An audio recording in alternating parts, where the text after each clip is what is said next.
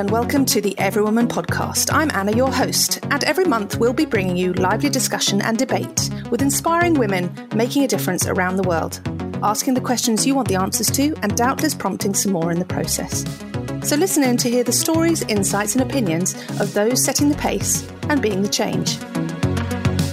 Today we're talking to pro big wave surfer Maya Gabeira, who along with being one of a small number of elite women athletes in a traditionally male-dominated field, also set the world record for the biggest wave ever surfed by a woman in February 2020 at 73.5 foot. And this was in Portugal at Nazar Beach. So welcome, Maya. Thank you. So you are the world record holder for the biggest wave ever surfed by a woman. And if anyone wants to go and check out just how big this wave is, I recommend going online. And it's quite something. But what does that mean to you emotionally and practically? Oh, it means a lot. For me, as you know, it was always my dream to establish the world record. It was always something that I envisioned as a lifelong goal for me in my career. So to accomplish that was amazing. But also for me, you know, the ride itself and to feel the things I felt at that speed, to feel the energy of that wave, and to reach a point in my career and in my surfing that I can actually ride waves that tall is quite incredible. It took many years. I've been, professionally surfing big waves for almost, I think, about 13 years. So it's very rewarding to see that I have devoted a lot of my time and many, many years to something. And then I have reached a level that for a long time, I thought it was, unreachable for me as a woman. As a woman or as a surfer? As a woman, I think the level for the men was always so much greater than for us. It's such a male-dominated sport that it took a lot of years, and it took a lot of believing in myself to get to the level that I am today. It wasn't expected, I think, of women to surf waves that high. It was a barrier to be broken.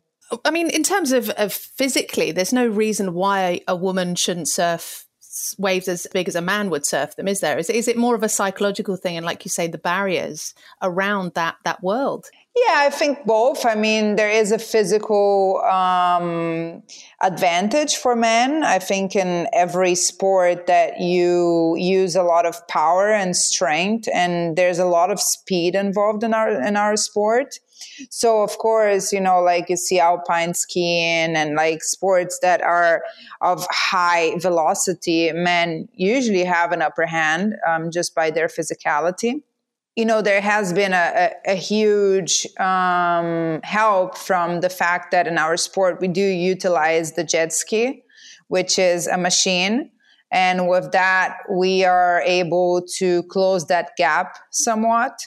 And then, of course, the mental challenge of a woman being in an environment that you're supposed to be very brave to conquer those waves, right? And we believe in society that men are brave. Men are supposed to be the ones that have no fear, that face challenges, that, can put themselves out there and get injured and come back up. And when you see a woman wanting to do that, there's a little bit of resistance from society when you see a woman, putting themselves in a very dangerous place, like choosing to be exposed to possible injury, possible even death in our sport.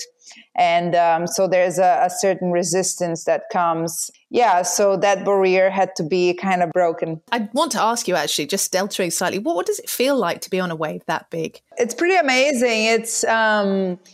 there's an amount of energy that the ocean has when it's that big and that much water is moving and those waves are being created and breaking, and the noise and the speed. And I think you're very much in the moment, it demands so much of your presence. And I love that about our sport because it is so intense and it is so unique and it's nature. So it's always changing, moving, happening.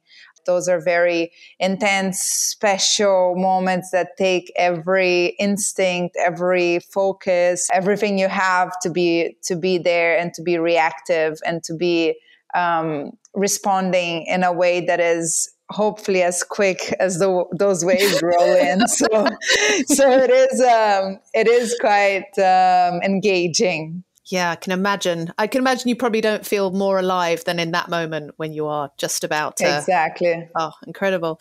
So you did this amazing feat. You've surfed the biggest wave that's ever been surfed by a woman. And presumably at one point you will go on to surf an even bigger wave, I imagine. But even though it was an incredible, groundbreaking moment for a female in the sport that you're in, it didn't really get a lot of attention, did it? I know it took a while to verify the height, didn't it? The world record was only quantified 10 months later. But I mean, if it had been something that a man had done, do you feel that it would have got more attention than it actually did? I know you got some attention in the press, but not in the sort of surfing press so much. Yeah, exactly. Well, I got a lot of attention on the mainstream, I think, especially if you compare that with our sport as in general, surfing doesn't hit the mainstream as often as tennis or football or other sports like that. Within the surf community, it didn't get as much of a recognition as you'd expect. I'm not sure exactly why. Maybe because it was my second world record and they were just like, oh, again. Or maybe they were just like, ooh, now you've just gone a little bit too far for our taste. Now it's the biggest wave surfed by men and women this year. Just slow down there. Yeah, either one. They chose to take little attention and let it go by a little bit not so noticed. I think when you're breaking barriers and you're establishing a new set of standards for the sport, it is sometimes normal that the sport itself doesn't accept it right away or doesn't absorb it right away. And so I'm glad that somebody took notice. It did matter to the mainstream and to people in general and to women.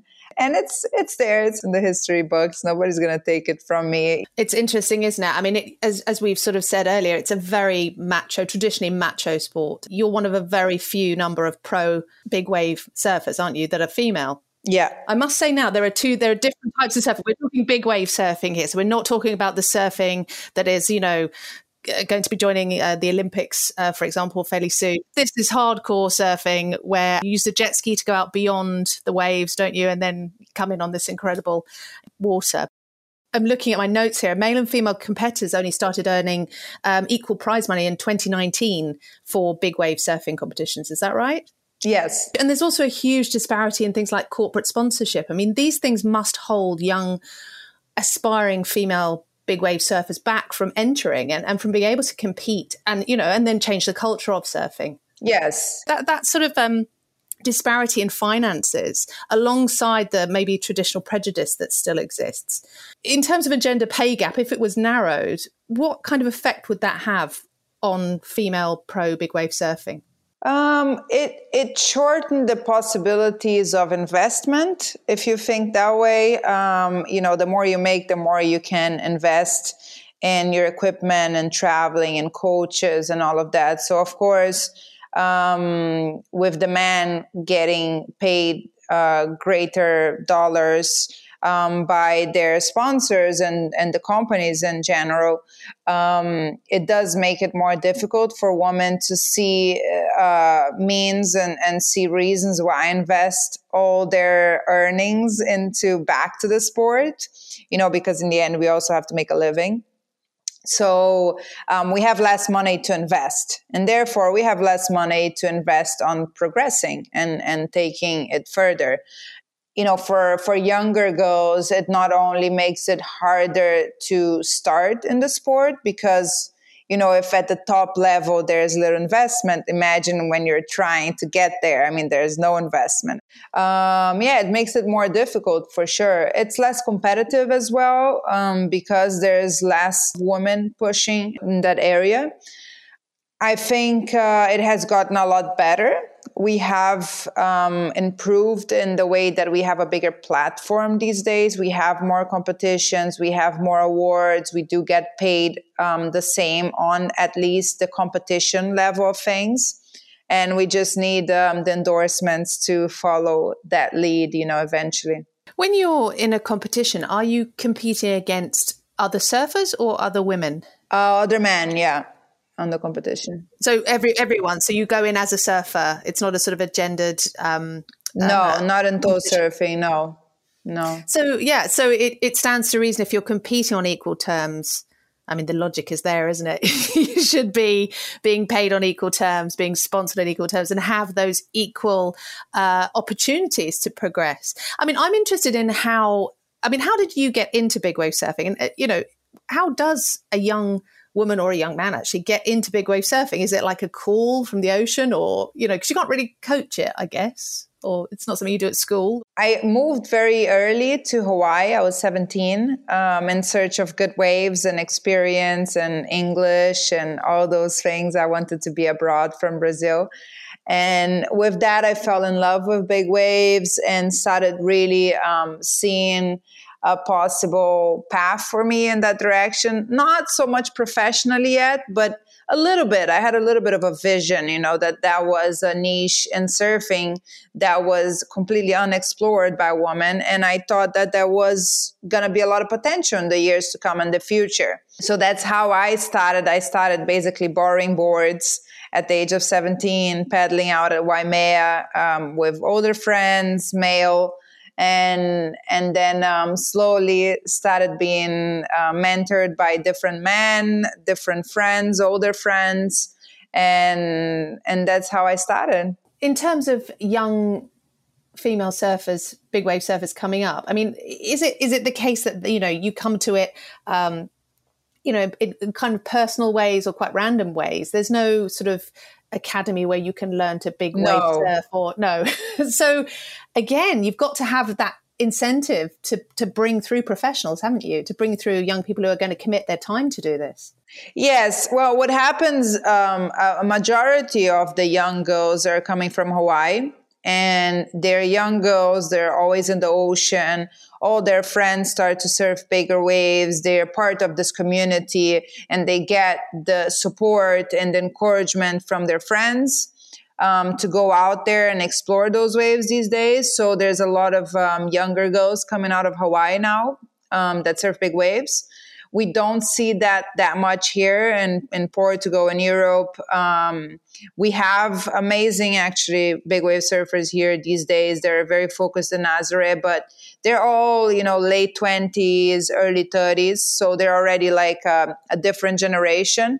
But the young ones that I see, they're like the future of the sport, are the ones that are growing up in a community that is very connected to the ocean and does, wind sports in the ocean and tow surfing and paddle surfing, and they're in that environment. So they either have parents, a dad that surfs Jaws and takes the daughter under their wing, or they have friends from school or a boyfriend, things like that. And now they have some amazing female role models as well. I mean, you must play a massive part in inspiring people to want to take their sport forward for a young woman surfing. I mean, how important do you think it is? Did you have a female role model when you were starting out? I had, but I didn't have they didn't have a professional success. But I looked up to them as surfers because they charged and they were brave women and they were putting themselves out there. But they didn't have like a career I could mirror. So the career part I had to create for myself, because I did actually become the first female big wave surfer paid in the sport. So, but I did have role models like Kiala Canley at the time, Jamila Starr, girls that were pushing the boundaries of the sport in waters and dangerous waves. And now you've taken that forward to the next step. Yeah, to the more professional. Absolutely. Let me just ask you, let's just talk general surfing. What's the difference in mentality between normal surfing and big wave surfing? And, you know, what is it about the latter that you particularly love? Does normal surfing feel a bit tame to you? No, I love normal surfing. Okay. I absolutely love perfect waves. But, you know, I would never get paid for them because I'm not that good. And that's not my main focus. So I couldn't be, you know, a professional surfer on the tour and compete 12 times in the year and all different kind of waves.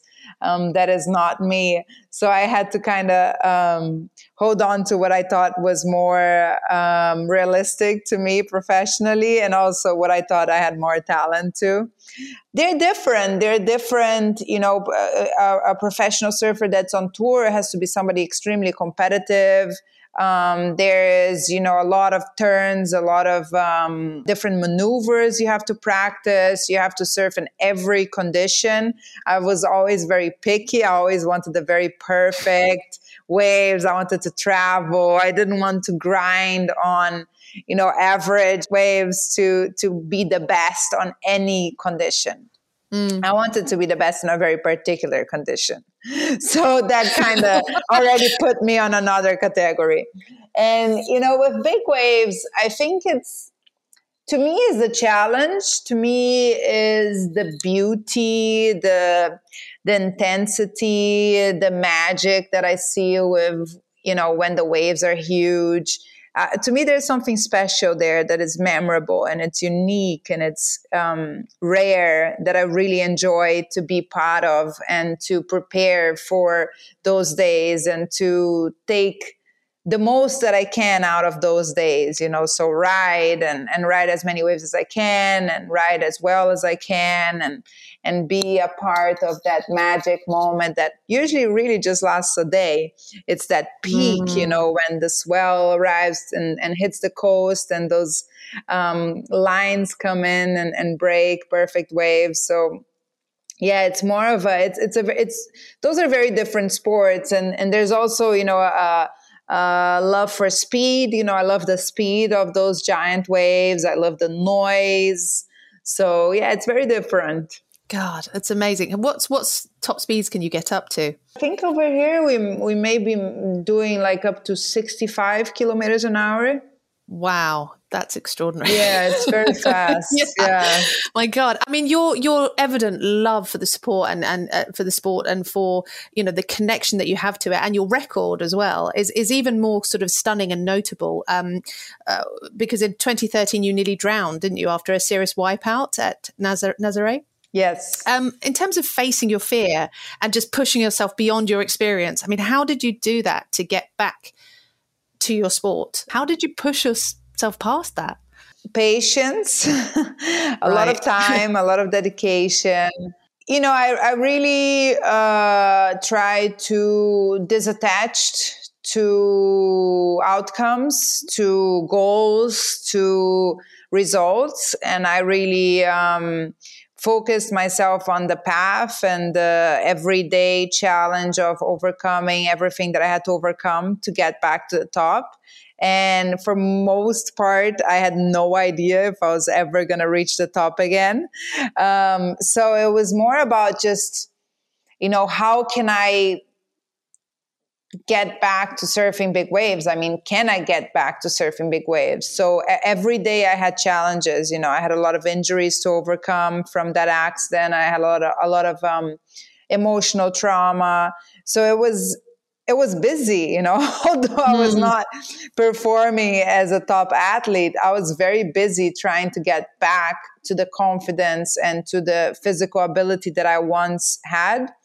And then, of course, on top of that, surpass what I once had, because my accident was basically the first time I ever surfed Nazaré. And Nazaré was, you know, in the very beginning of the exploration of this wave. And it was a new standard and a new place for the sport that would, you know, hold every record since and have a lot of attention from our sport. So I not only had to get back to where I once was, but I also had to improve enough that I would be a successful surfer here, which, obviously after my accident being the first experience I had here on a big day, a lot of people doubted that was a place that I should be at all. So those two things combined kept me very busy for years until I actually realized that I was going in a direction of full recovery, and that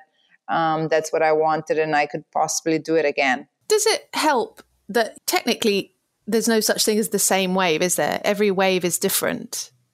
I mean, when you were approaching waves and you were building your way back into being able to surf big waves, did you look at it that way, or did you see it as just a sort of a holistic thing that you had to do, or did you take each wave as it came as you were getting back to full health? Yeah, I was taking what I could from all the experiences. Like, if I couldn't surf, then I would be on the cliff doing the radio part for the team. And then I would learn, by doing that. And then if I couldn't surf, but I could drive the ski, then I would be doing the rescue and improving my driving skills.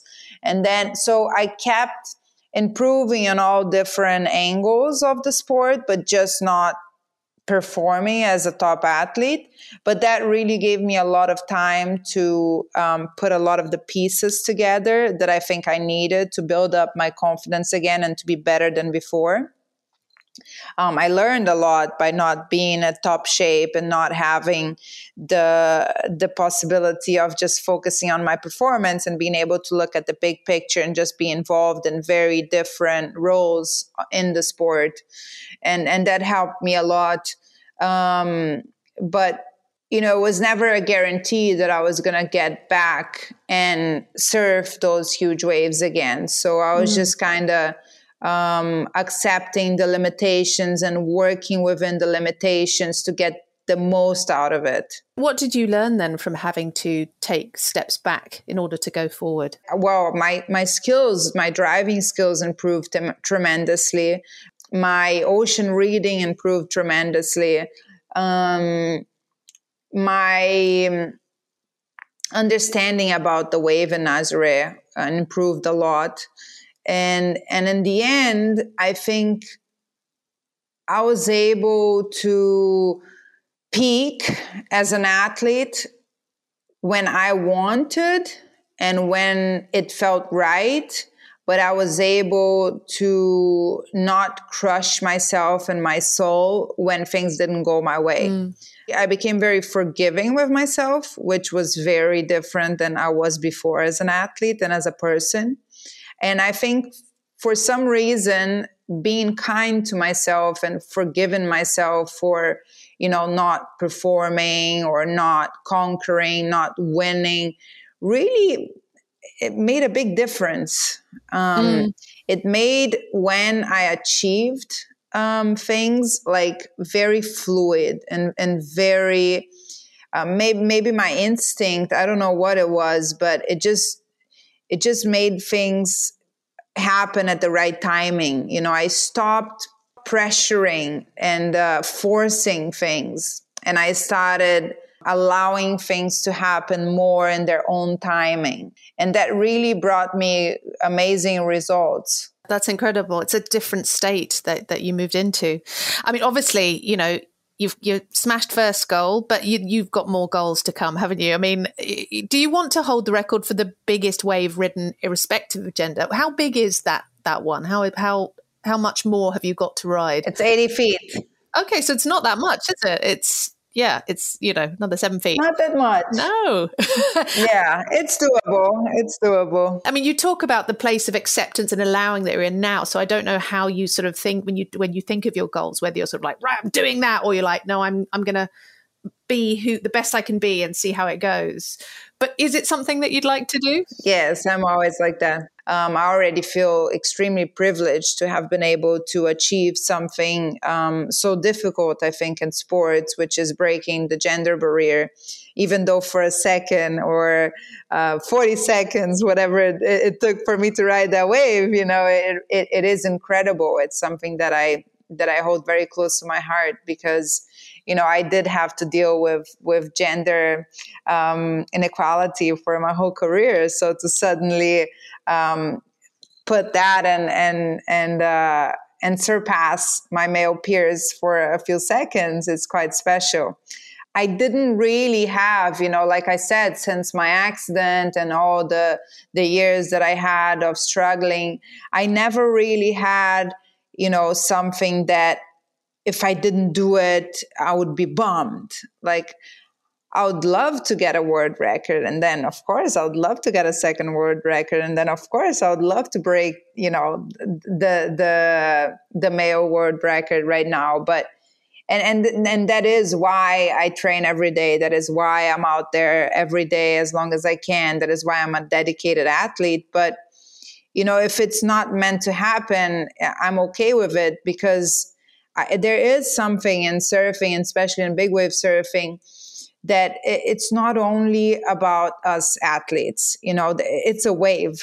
It's there is a force of nature in the equation. And if it comes for you and it happens, it's a blessing, but it's just not something you can force. And I don't want to have that type of frustration on top of a goal that I am prepared to set that new record, but then the wave doesn't come. And then what can I do? I can only do my part.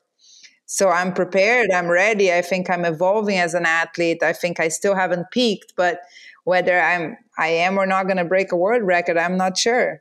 I was going to ask you what the ocean had taught you through your life. And it sounds very much like, again, it's that sort of acceptance that there are some things that are out of your control. I mean, would you agree with that if you had to sort of sum up what the ocean has taught you?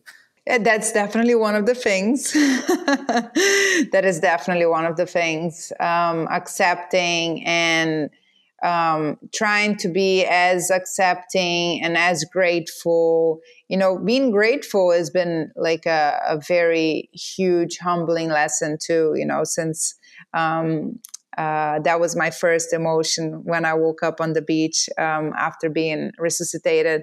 It was how grateful I was, that I did have a second chance, and then patience. And I also learned that within every limitation that's put around us for different reasons, there's always something we can do.